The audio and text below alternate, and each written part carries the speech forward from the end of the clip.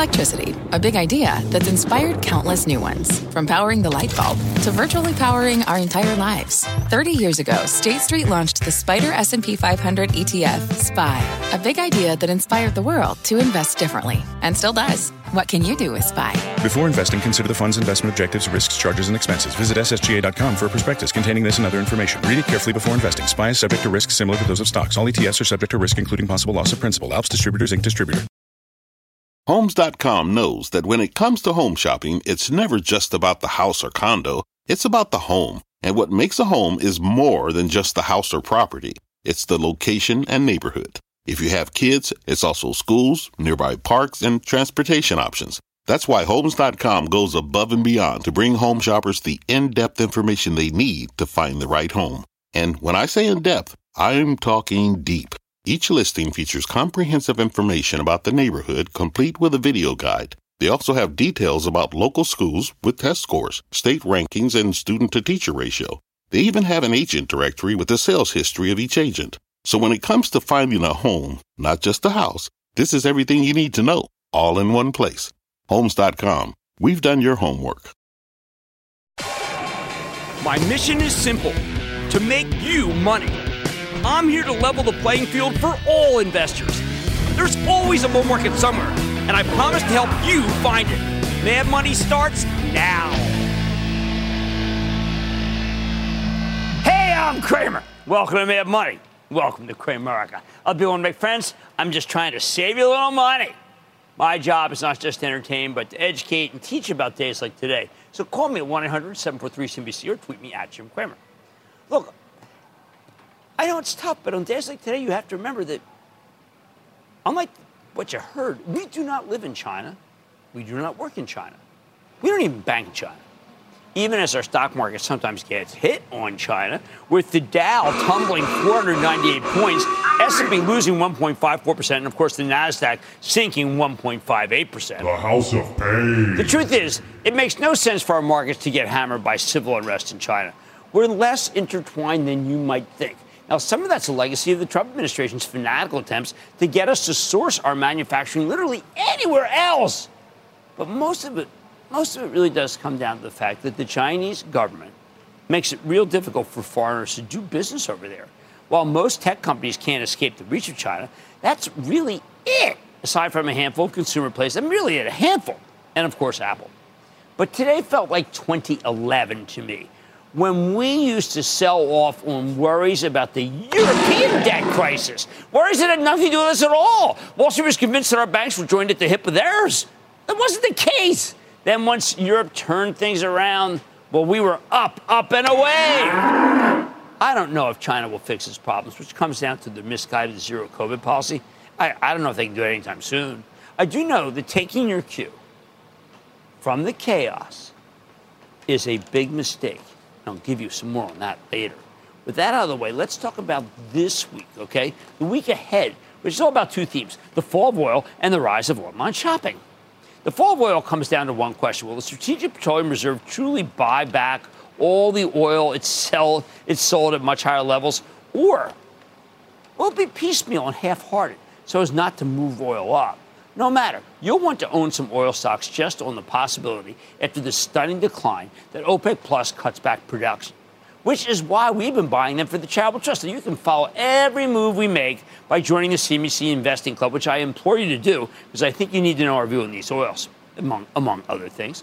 While the Chinese economy is so dramatically, I believe the strength of U.S. travel alone will buoy the price of crude as long as the government's really replenishing its reserves and as long as OPEC Plus moves in a positive direction for oil. As for the other theme, the rise of internet shopping, and that leads us to our game plan. Let's start there, okay? Today's Cyber Monday. I think we've seen a gradual transformation to a non-brick-and-mortar based shopping tradition. Think Etsy or Shopify. It caught fire in lockdown. And unlike most so-called COVID stocks, you know, the usuals, DocuSign, Zoom, Peloton, this continues to be strong this day. Now, look, I've disliked the retail stocks, online retail, for roughly a year now. But at this point, I like the group again, as business never got soft. The comparisons were just too difficult, but that's over. We'll have instant Cyber Monday sales figures tomorrow. The comparisons will be good. You can play it with Etsy or Shopify or even better. Play it with Cramer, Fave, Lululemon. Starting after the close Tuesday, we hear from a parade of companies in the area I'm most concerned about in the entire stock market. Glenn, I think, is the weakest and is going to remain the weakest, and that's anything connected to the cloud. Now, it kicks off with Workday, which has been taking share in human resources and financial planning. Not that it matters to the stock, because it could be tough for them to top that last spectacular quarter. Then there's CrowdStrike, which is almost as consistent as Palo Alto Networks when it comes to cybersecurity. Remember, though, Palo Alto pivoted from pure growth to profitable growth. That's why the stock's had a nice run this month. Can CrowdStrike make the same pivot? Be interesting to see. Next, well, we only have one major Fed event this week, but it's a biggie. Jay Powell speaks on Wednesday. I think he'll just obfuscate. I don't mean that in a mean way. I'm just saying that there's an unemployment number on Friday, okay? And it might be really difficult for him to be able to talk aggressive about what he wants to do. That would be good for the market if he did. But frankly, after today's pacing, I think people might be gun shy. I think they might be too nervous to buy tomorrow ahead of Powell's talk Wednesday. Also Wednesday, we hear from Hormel, which is so much more than spam. Even as spam is iconic, the food stocks have stopped going down, led by PepsiCo and General Mills. Maybe that strength extends to Hormel. Special nod to food inflation here, but also to those who think we'll have a recession. You know why? Because spam does well in a recession. We'll get results from Petco, too. I'm getting worried about this pet health play, as management's been talking a very good game, but hasn't been able to deliver. Each time Petco reports, it gets pummeled. I fear the pattern continues. After the close, we get a remarkable assemblage of enterprise software plays. Again, ground zero for the weakness of this entire market. Salesforce starts it off. I think this one's a keeper, even if this quarter may be slow. I'm warning you ahead of time. The dollar's now headed in the right direction. That's very good for them. They've got a big-name activist firm pushing them to do better. That's very good for them. Big buyback, too. Salesforce has been the second worst performer in the Dow this year after Intel. I do not think CEO Mark Benioff will tolerate that for much longer. And more important, I do think he has the levers to pull to enhance the bottom line. Okta. Oh, my God, Okta, another once red-hot stock, is bumping heads with a host of cybersecurity outfits, even as they used to have the identity space to themselves. COVID, look, this could be a very difficult quarter. Boy, I used to love having those guys on. I don't know what to say. Like so many companies in Silicon Valley, I think Okta's going to have to learn to live with less. And you know what that means? It means layoffs. And I don't want to predict layoffs at any one company. It's just that because I know that's very frightening for anybody who works there. I'm saying that all of these companies, this table of employment is very high at these kinds of companies. Let's put it that way. Splunk, that's another one where we get a progress report on new CEO Gary Steele's turnaround efforts. He did great for shareholders when he ran Proofpoint. We have to see what he can do for Splunk. Remember, the whole digitizing and analyzing contingent has been hated for over a year. That's about all it has in its favor. I don't know what turns it around except real earnings per share, not profits adjusted for stock-based compensation, and a illusory metric that never should have been allowed because it obscures the real earnings, or lack thereof. At the same time, we hear from Snowflake. I keep telling people this one's run for the long term, not for this quarter. I think Snowflake sets itself apart. They offer a great value proposition, basically renting out the cloud and analytics capability. But it could take a long time for the potential customers to catch on. Although I'm a believer this market certainly isn't as patient as I'd like it to be. One more. PVH, Calvin Klein, Tommy Hilfiger, a little TV shy there. I wish we could find out more because apparel's starting to do a little better. Street loves Dollar General, all right? But have you been to one? I mean, I love the stores, but almost nothing in them is as cheap as it used to be. Nevertheless, the analysts are like a dog with a bone on this one. But not even matter what they say on Thursday morning. They love it so much. Thursday morning, Kroger also reports. I'll bet it'll be good, but will anyone really care about it because of the state of their Albertsons acquisition? I think the deal's in jeopardy because Lena Khan's FTC is just not merger-friendly. Here's a winner. After the close, we have Ulta Beauty. And from what I can tell, the chain's shooting the lights out. They own the segment, and I don't think it'll quit. I'm looking for a very big beat from the retailer, almost as consistent, by the way, as Lululemon. Great management, great prices. Another tough one that I like, Marvell Tech. Fantastic chip maker, great exposure to data center, networking, storage. The semis are such fallen angels, yet Marvell's incredibly well run, with exposure to the strongest markets. Look, I'd love to be just telling you to buy it, but I don't see the stock catching fire until we work through that chip glut. Even if Marvell has relatively little exposure to the worst areas of weakness, which is consumer. The most important event this week, I buried the lead, perhaps doesn't come on until Friday. which is non-farm payroll report. We need to see the unemployment rate go higher while wages remain stable and we get meaningful layoffs in some industries. If that doesn't happen, if the numbers are truly strong, then the Fed heads will come out of the woodwork and start talking about how we need more enormous rate hikes. Bottom line, if the labor report's too strong, we could have a distinctly suboptimal weekend, capping off what might be a tough week. Seasonally, it tends to be a little bit weaker before things really take off again come December. David in Ohio. David. Booyah, Jim. How are you? Booyah, David. I am good, David. I had a good Thanksgiving. I hope you did, too. I did. Thank you. My question for you is maybe taking some profits. ExxonMobil, I'm up over 150% from when I bought it. I'm thinking of maybe selling half off and taking some profits. You must do that. You must do that, David. Don't remember, greed is bad.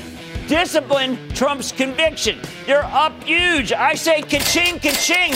Yet maybe even I would say for a third, you want to go half. I'm not going to fight you on that one bit. Congratulations. And how much money people can make in this market. I mean, look, the labor report is key this week.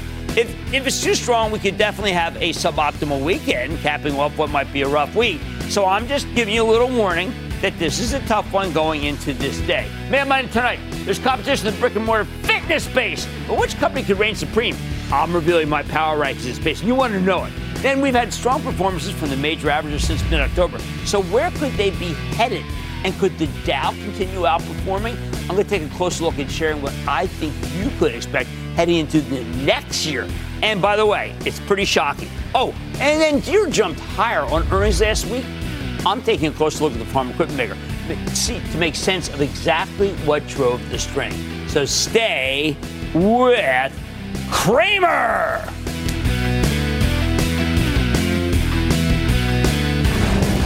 Don't miss a second of Mad Money. Follow @Jim Cramer on Twitter. Have a question? Tweet Cramer. #MadTweets. Send Jim an email to madmoney@cnbc.com or give us a call at 1-800-743-CNBC. Miss something? Head to madmoney.cnbc.com. Fact. Running a business is not getting easier on your wallet. With higher expenses on materials, employees, distribution, and borrowing, everything costs more. Also a fact. Smart businesses are reducing costs and headaches by graduating to NetSuite by Oracle. NetSuite is the #1 cloud financial system, bringing accounting, financial management, inventory, and HR into one platform and one source of truth. With NetSuite, you reduce IT costs because NetSuite lives in the cloud with no hardware required. Accessed from anywhere, you can cut the cost of maintaining multiple systems because you've got one unified business management suite. You improve efficiency by bringing all your major business processes into one platform, slashing manual tasks and errors. Over 37,000 companies have already made the move. See how you'll profit with NetSuite, and then you can think of all the ways you could be spending the money you save. Company retreat in Malibu, anyone? By popular demand, NetSuite is offering a one-of-a-kind flexible financing program for a few more weeks. Head to netsuite.com to start saving.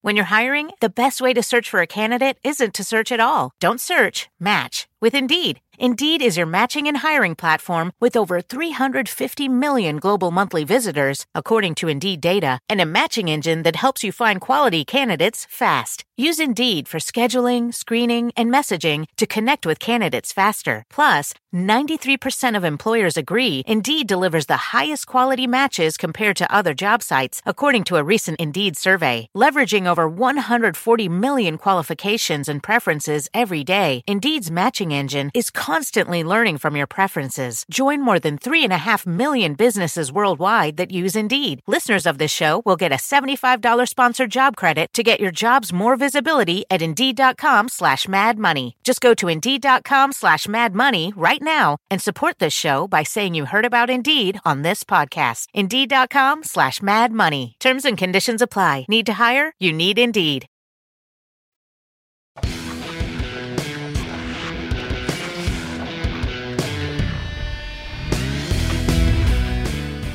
As we collectively struggle to fit into our post-Thanksgiving pants, we need to talk fitness. Not too long ago, if you wanted to buy a fitness stock, you only had a couple pure plays. Peloton for home workout equipment, digital classes, Planet Fitness for good old-fashioned gyms. That was pretty much it. Back in July of last year, I told you to stick with Planet Fitness and stay the heck away from Peloton. Since then, the former's up a few bucks, latter's down 92%. Late last year, though, the landscape changed as we got a series of gym IPOs like Exponential Fitness, Lifetime Group Holdings, and another one that's too small to talk about on air. Now we've got 3 potential gym plays, and I've been wanting to circle back to this group after speaking to their CEOs in recent weeks, give you a read of things. So what's the best brick-and-mortar gym stock? Planet Fitness? Lifetime Group? Exponential? Let me tell you how to pick the one that you think is right for you. Now, each of these chains has a different concept. Planet Fitness is a low-cost gym, 2,353 locations, all 50 states, not to mention District of Columbia, Puerto Rico, Canada, Mexico, and Australia. Planet Fitness bills itself as a, quote, judgment-free zone. They don't want their customers to be intimidated. Low intensity, low cost, only $10 a month. The other thing about this one is that they got a franchise model, which has allowed them to expand very quickly, but also means they make a lot less per gym. While the stock hasn't done much in recent years, Planet Fitness had a remarkable multi-year rally from its IPO in 2015 before, through early 2020. That was before the pandemic hit. Since then, it's been kind of choppy, although in the last 2 months, the stock's rebounded 54 to 76 and change. Not bad. On the other end of the spectrum, you've got Exponential Fitness, which owns 10 distinct brands. Now, some of them a little upscale. Maybe you heard of them: Rumble Boxing Gyms, Pure Barre, Club Pilates. It's basically a roll-up of disparate fitness concepts. But the one thing they have in common is they tend to be fairly high intensity. Exponential also has a franchise model. They buy these brands. They let the franchises grow them rapidly. Now, I've got to tell you, we had we had them on the show not that long ago. I thought they told a terrific story. Now, this one's from the IPO class of 2021. Shocker. Exponential came public at 12, and within 5 months, the stock had climbed to the mid-20s before pulling back to 13 and change earlier this year. The stock rallied again in the spring to a new all-time high, just under $27, before another sell-off took it to a new level, $11. What a roller coaster, huh? Since then, Exponential's been moving higher, kind of a herky-jerky way, climbing to $21 today, fueled in part by the great quarter they reported earlier this month. Pretty terrific performance for a recent IPO, although that's a low bar. But this one I am drawn to, I have to tell you. Now, how about Lifetime Holdings? Lifetime Group Holdings, excuse me, I remember the old names, which you spoke at the beginning of the month. We went to see them. Lifetime runs a chain of high-end company-owned gyms. They pitch themselves as country club-like facilities. I agree. Got premium price, too, running $190 per month on average. Way more expensive than $10 a month you pay at Planet Fitness. Then again, you can't go to Planet Fitness for a spa treatment or a haircut and use one. You might consider a Lifetime membership money well spent. Once you see the facilities, wow, we checked one out. Brand new location, one Wall Street right down the block. I have to tell you, I was blown away. Unfortunately, Lifetime stock has been a lot less impressive. Came public at 18 last October, ran up to 23 and change in its peak in November, then spent roughly a year getting clobbered. It finally went by, it bottomed at $8.75 earlier this month. Since then, it's rebounded 12 and change, thanks to, in large part, to a terrific quarter they reported a few weeks ago. Kind of astounding because people are looking for a dog. So how do we go about comparing these 3 gym classes so you know how to make up your own mind? All right, first you look at the numbers. We'll start with growth because these are all growth stories. Planet Fitness has 8.2% same-store sales growth. That's the key metric in the most recent quarter. That's a little weaker than expected. Wall Street was looking for 7.7% next year. By comparison, Exponential had 17% same-store sales growth, although the analysts are only looking for a 4% increase next year. That's because they've got really tough comparisons. Lifetime Holdings had 25% same-store sales growth, making it the best of the bunch, and the analysts are looking for 13% gain next year, and best in class. Unit growth's another story. Planet Fitness has 2,353 locations. They think they can eventually go to 4,000 over time. Exponential's got 2,193 studios. Nearly as many as Planet Fitness. Plans to put up another 500 new year. They can cruise past Planet Fitness's long-term target within 4 years. It helps that they are smaller, more boutique locations that kind of fit in everywhere. Lifetime's growing its footprint much more slowly because they own all their gyms. They're not just bringing in franchisees. Right now, they have 156 locations, and they're planning to add, I say 10-ish plus new clubs annually for the foreseeable future. I like measured growth, people. Now, each of these fitness chains has private equity owners at one point. That I'm not crazy about because they tend to hang out and jack up the leverage. So therefore, we have to check up the balance sheets. Exponential's got the cleanest balance sheet by far with just $134 million in debt. Planet Fitness has $2 billion, and Lifetime has $1.79 billion. But Lifetime has a much higher leverage ratio, and that is not ideal. Finally, let's talk strategy. This is more subjective. In some ways, Planet Fitness has the safest strategy with its ultra-cheap memberships and franchise-based business model. They're the least likely to take a big hit if we have a severe recession. It's only $10 a month. As for Exponential, I like the diversity of the model, which lets them quickly take advantage of the latest fitness trends. Very much set up for growth, which is why we recommended this one early and often. They typically charge per class, though not sure if that represents a risk as the economy slows down. Maybe people cut back. Finally, Lifetime Group, it caters to a very different customer base. Let's just call it the rich person's gym. I like that they own their facilities. I like that they're expanding gradually. I love the same-store sales growth. Not thrilled into the move into apartment complexes, but we got to wait and see how that works. Bottom line, I think Planet Fitness can grind higher over time. Exponential Fitness is a higher risk, higher reward stock with ambitious growth plans. Could be a lot of upside if they can pull it off. As for Lifetime, I want to recommend this as a value play because it's the cheapest by far on next year's numbers. But they got to clean up that balance sheet. This one will look a lot better if they can deliver on their margin expansion plans next year. Mad Money's back after the break. Coming up, a deep dive index check.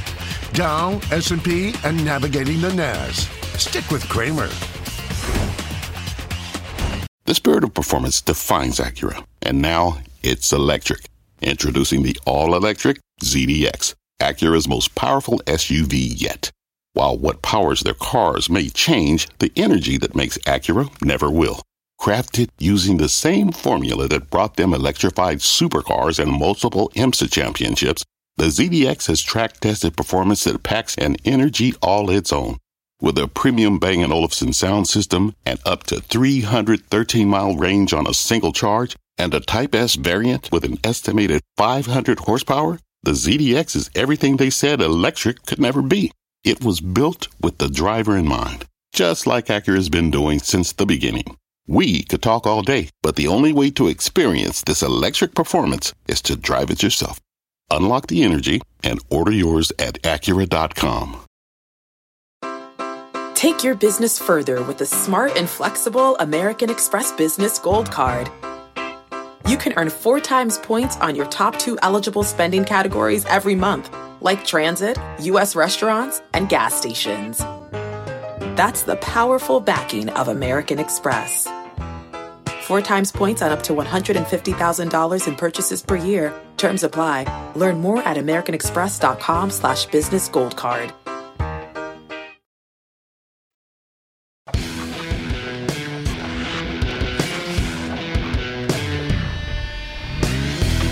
I know today was ugly, but I'm not so worried about this decline because it's become increasingly clear that we're dealing with a whole new market.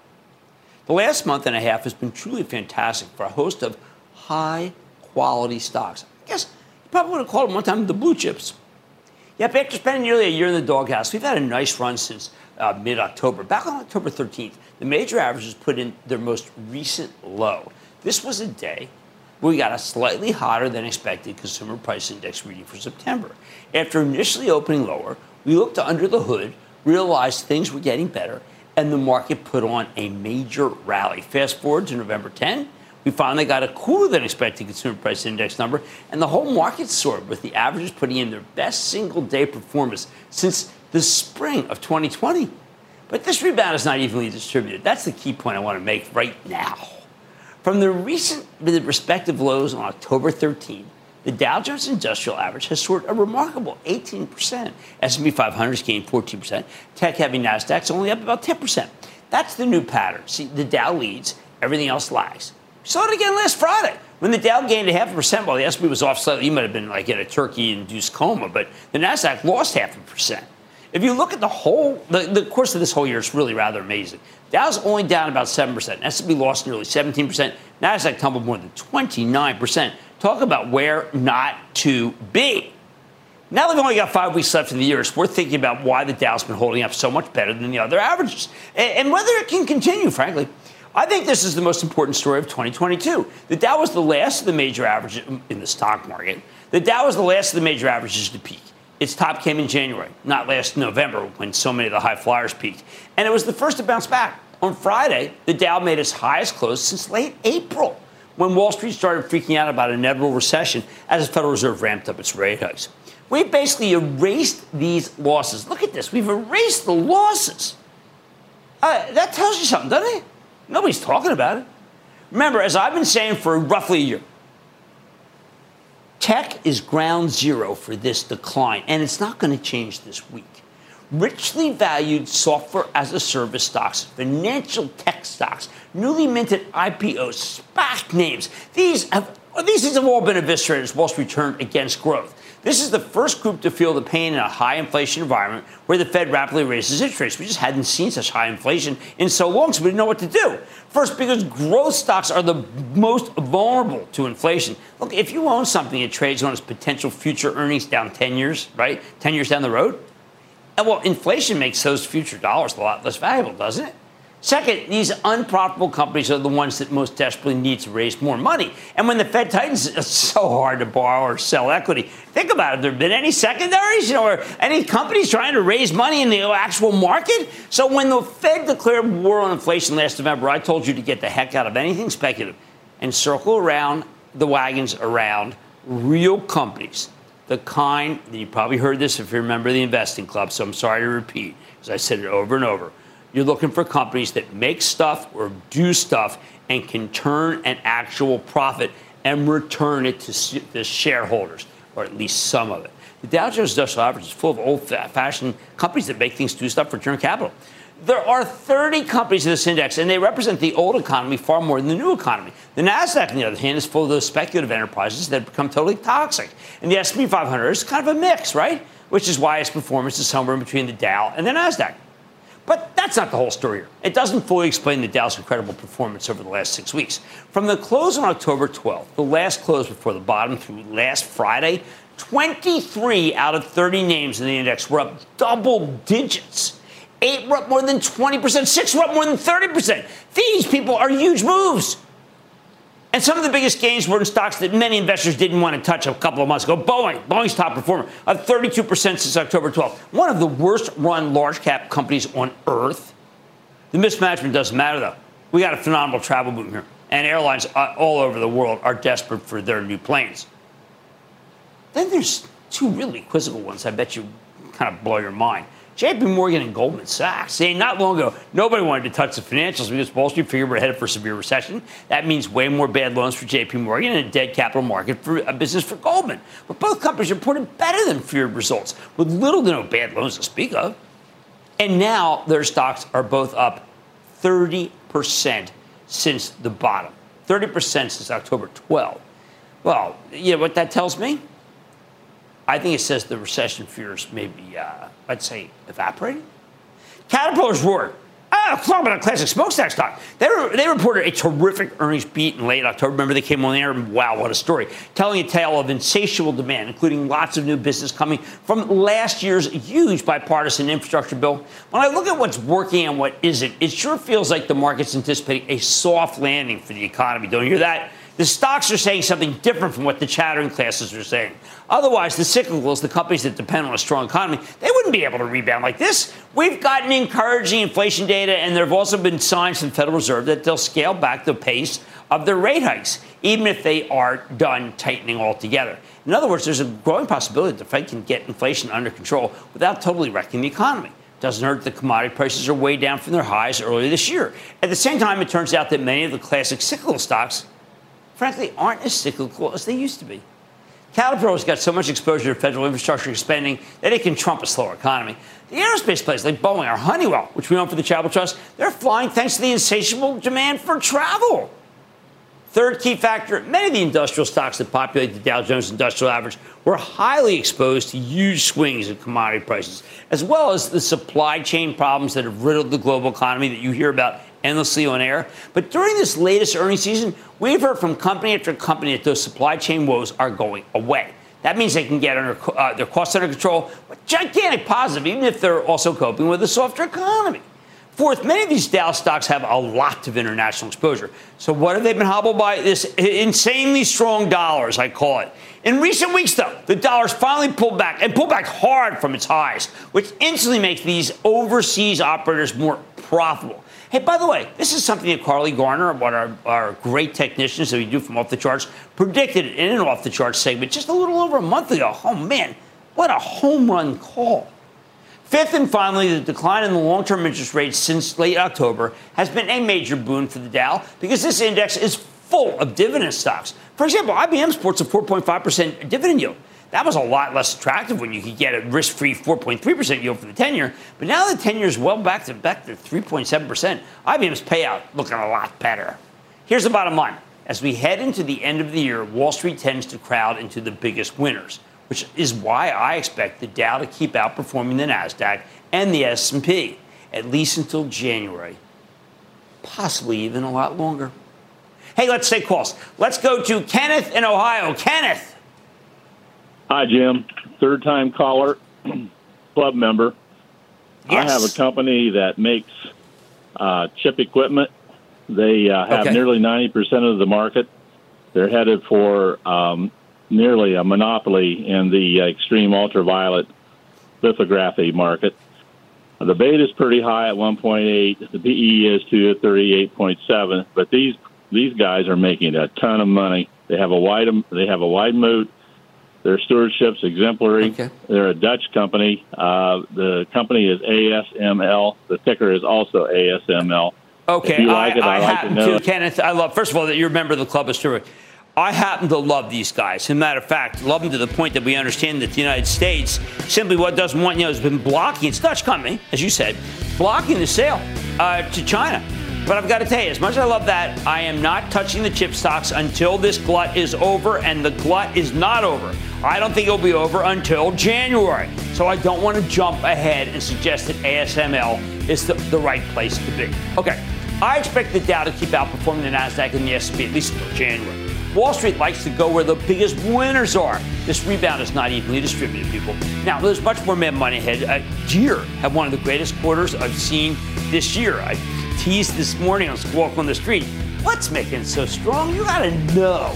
I'm digging into the details. Then as unrest continues in China, I'm taking a real close look at exactly what you need to know and why it's just too big to ignore, but maybe a different conclusion from what you're thinking. And all your calls rapid fire in tonight's edition of the Lightning Round. So stay with Cramer.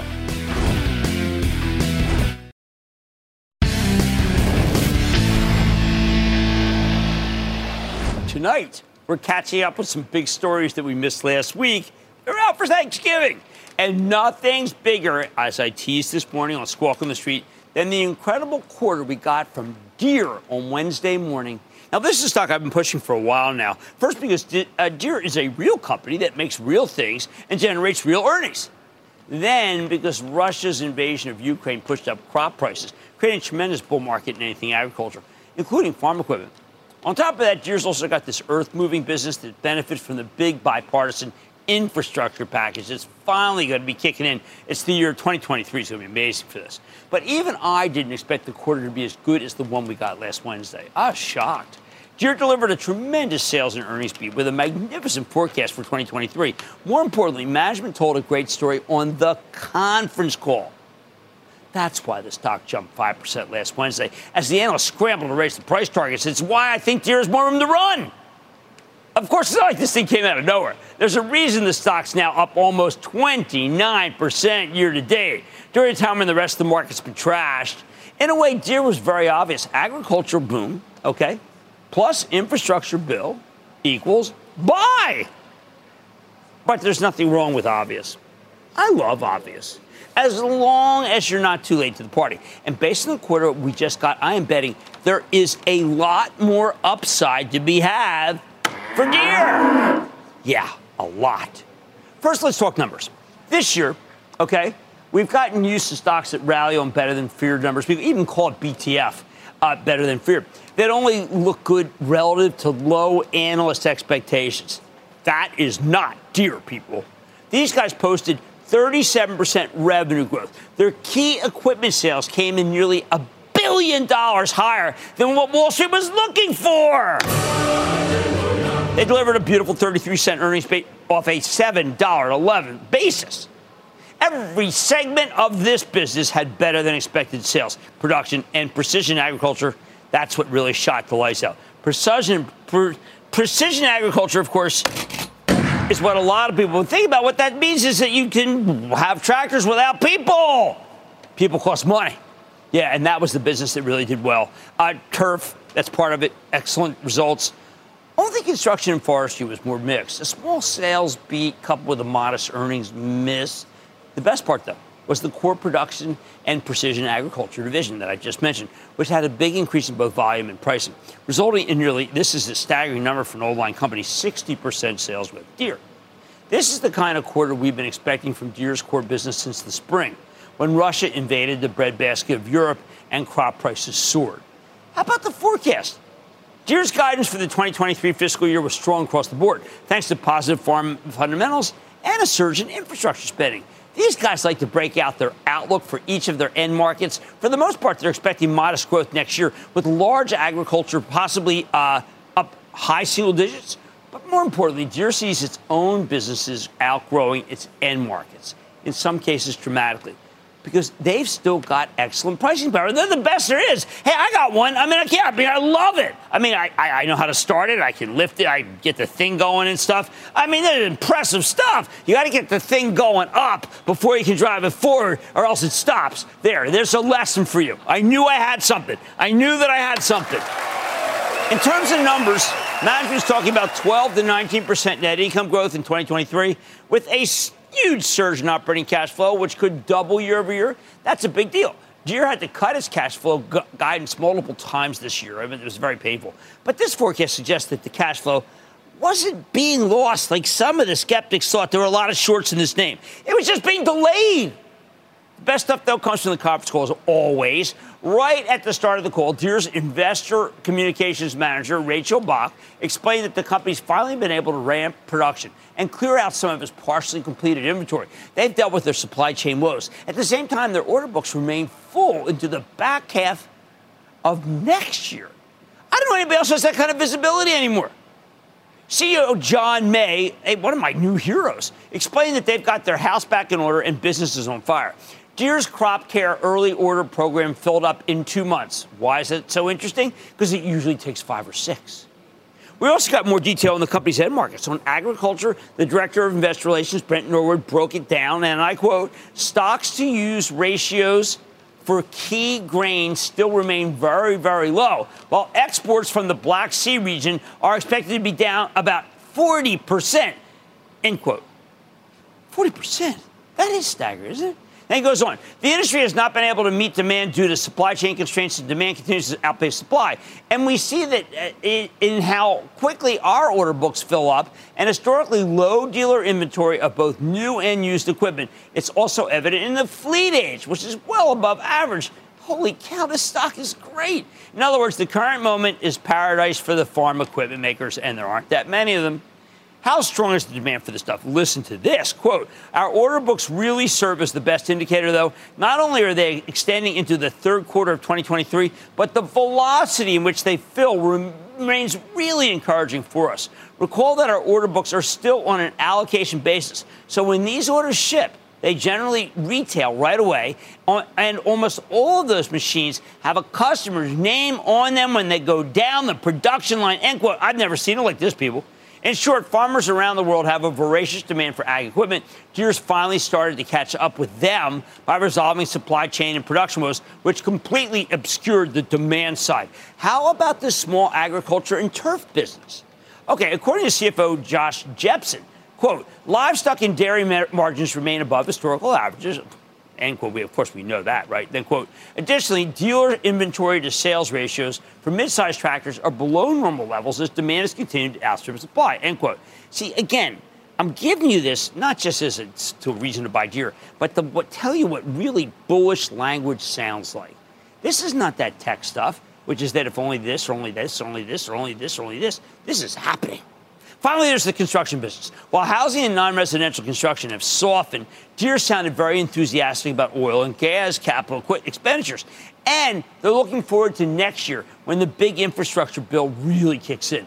This is just an all-around great story, people. In response, the analysts rushed to raise the price targets, but I'm betting the stock has more room to run. Deere sounds confident about the future precisely because their order books are full. Tremendous visibility into how much money they can make next year. Pretty much everything that's going into production right now, already a buyer lined up. Hey, there are no inventory problems here. And even after the agriculture boom peaks, it'll take a while for dealers to refill their inventories. Best of all, though, even though the stock has vaulted 32% since the end of September, Deere still sells for just 16 times earnings.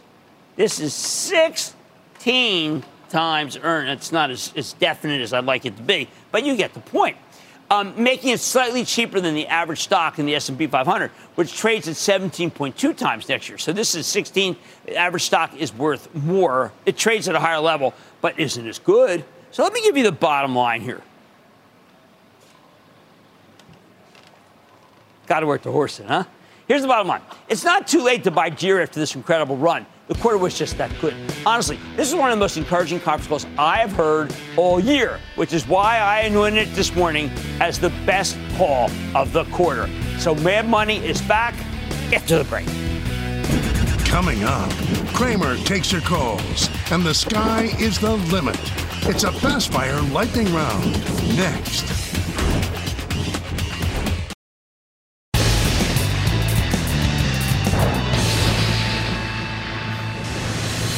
It is time. Start the lightning round. Play this out. And then the lightning round is over. Are you ready? Ski dash on the lightning round. We'll start with Jeff in Massachusetts. Jeff. How you doing, Jim? Huge fan. I have a question about a mining stock. Okay. Rio, R-I-O. What are your thoughts on that, Rio my is friend? a storied company. It's a great company, but you need to see commodity inflation come back. I will say it's a great hedge against long-term inflation, though. I'm not going to fight the idea. Let's go to Angel in Nevada. Angel. Hey, Mr. Cramer. I just had a quick question. I know you didn't like this stock before, but how is NIO? What do you feel about it? It's Chinese stocks. No good for me, and that one seems very dicey. I need to go to Jason in California. Jason. Booyah, Jim. This is Jason, third-generation California commercial fisherman. We do not like wind power, but we love solar. Enphase Energy, I've been buying since the low 40s. Does it have more room to run? Do you ever see them making a U.S. facility like Taiwan Semiconductor is going to be doing? What do you think, Jim? This is Enphase. Enphase. Right? Enphase. Look, I'll tell you, this thing is just being driven by just flat-out orders, and it is doing so well. And every time it's down $15-20, I want to come on air and just say, you know what you got to do? So let's stick with it. I understand windmill's very controversial. I've got some friends who totally want me to look at the windmill issue and see what it does exactly to your business. So I'm not alone on this. You're not alone. And I thank you for the heads up. Let's go to Jimmy in my old state of Pennsylvania. Jimmy! Hey, Jim. How you doing? Thanks for taking my call. Of course. Thank you. I have a question about Lucid, LCID. Too speculative. Again, remember, we're not recommending stocks. This has been a year now. Not recommending stocks that are losing money if we can avoid it, simply because it's just too darn hard, and I'm worried for you. Let's go to Paul in Texas. Paul. Thank you, Cramer. In part, thanks to you, I am up 30% during this difficult year. Looking at a company that beat Q3 estimates by 38%, earnings per share, it beat revenue by 7%, has year-over-year revenue up 22%, year-over-year net income up 88%, year-over-year diluted EPS up 90%, and year-over-year profit margin up 50.4% with positive outlook guidance. Best part? Well, but you remember, they did recently, sitting around support. I agree with you, but they were concerned. There were people who were concerned that what's the stock? It's Dycom Industries, ticker DY. Oh, Dycom. Oh, no, you're right. Why is it down? I mean, I don't know. I thought the quarter was good. I think that Dycom's okay. And that, ladies and gentlemen, is the conclusion of the Lightning Round. The Lightning Round is sponsored by TD Ameritrade. Coming up, there's no tiptoeing around China. What's the market's ideal approach to the East? Cramer conquers the question next.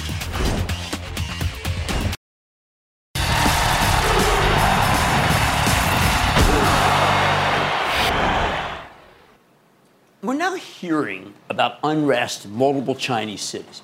People taking to the streets to protest the endless lockdowns mandated by the government's, frankly, ludicrous zero science-based COVID policy. Every time something like this happens, every time, you get chatter that the Chinese regime might be in danger. These stories drive me nuts. Because as much as I wish the Chinese Communist Party would get ousted, history says they'll aggressively crack down on the protesters, and they're going to get away with it.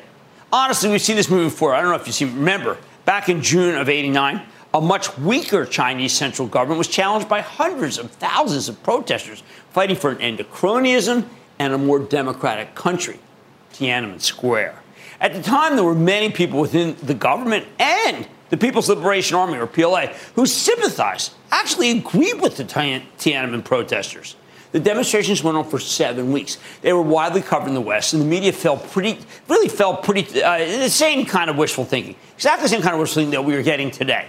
Okay? Lots of speculation that the regime could be in trouble, and there might be larger protests, or even high-ranking politicians stepping down. Instead, the Chinese Communist Party sent in the army, tanks on the streets of the capital, and they crushed the protesters. According to their numbers, only 200 people were killed, although according to Western estimates I've seen, there's numbers as high as 10,000. Since then, we've never taken another Chinese protest seriously. Until now, apparently. But the times are very different. China's always been an authoritarian state, but these days it's become a full-on autocracy. And that autocracy was just ratified at the most recent party conference, where Xi had his predecessor unceremoniously booted out of the building. Live TV. In 1989, China was an authoritarian state, but it was more ruled by committee. The leadership was split between the reformers and the hardliners. Lots of factionalism. That's not the case today. Xi is president for life, and he controls the People's Liberation Army with an iron fist. The highest ranks of the government are filled with his stooges. No amount of protests are going to change anything. Xi knows how to viciously crack down on dissent. Hey, take a look what he did in Hong Kong. Yet every article I read about China makes it sound like the government's just days away from toppling. So what does this have to do with us? I think the vast majority of investors would love to see some liberalization from the Chinese government. But right now, the only thing at stake is the zero COVID policy. That's it. It would be fantastic if these protests result in a more rational public health policy. That's the best case, though. Nothing else will change. If there are mass imprisonments or killings, we'll be the last to know. China tells us what they want to hear, what they want us to know, and no more. Even with social media, they're very good at censorship. We're simply too naive when it comes to totalitarian regimes. Of course, given that China's the most important variable in this market outside of the Fed earnings and the war in Ukraine, it is worth thinking about what we really want.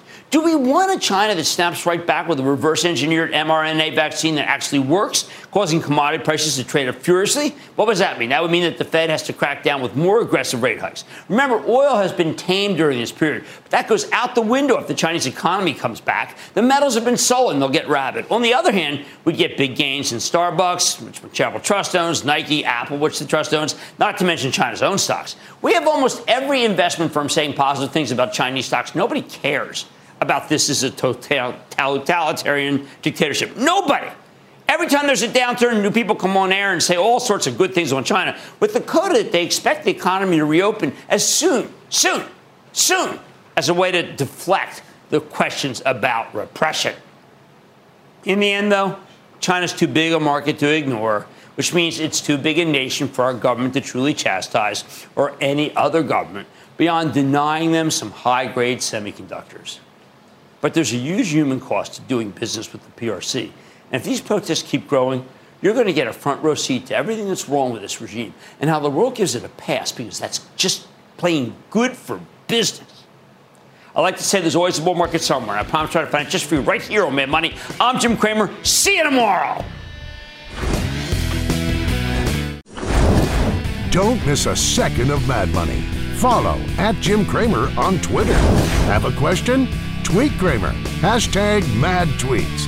Send Jim an email to madmoney@cnbc.com or give us a call at 1-800-743-CNBC. Miss something? Head to madmoney.cnbc.com. People today can spend half their lives over 50. So it's good to be financially ready for what's important to you as you get older, like a family vacation. Or starting your dream business. Welcome to Connie's Coffee. How may I help you? AARP's trusted financial tools can help you plan for whatever your future holds. That's why the younger you are, the more you need AARP. Start planning today at aarp.org/moneytools.